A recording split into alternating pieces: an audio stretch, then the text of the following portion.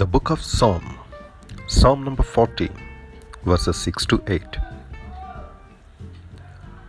Sacrifice and offering thou didst not desire. Mine ear hast thou opened. Burnt offering and sin offering hast thou not required. Then said I, Lo, I come. In the volume of the book it is written of me, I delight to do thy will, O my God. Yea, thy law is within my heart. The heart of the matter. What a wonderful verse.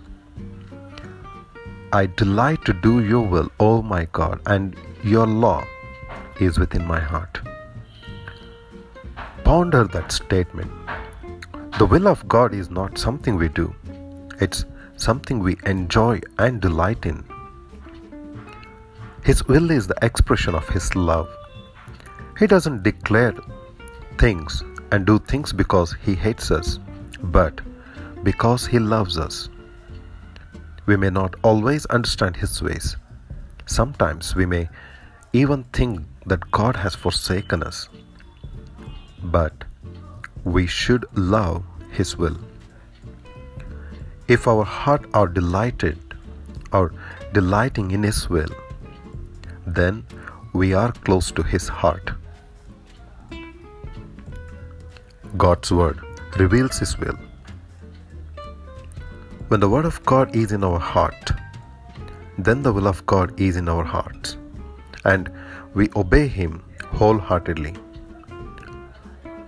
Paul wrote about this in Ephesians chapter 6 verse 6. Doing the will of God from the heart. It's possible to follow God from the will only. We can be drudge or obedient slaves, performing a duty. Or we can be children who obey out of love for our Father. The result is that we delight in God's will. Indeed, the heart of the matter is our heart.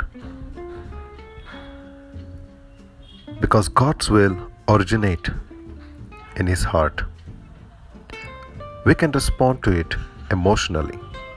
We can love it. Are you in touch with His will? Do you delight in it? Place the law in your heart so you may know the will of God and obey it. The heart of the matter. May God bless you.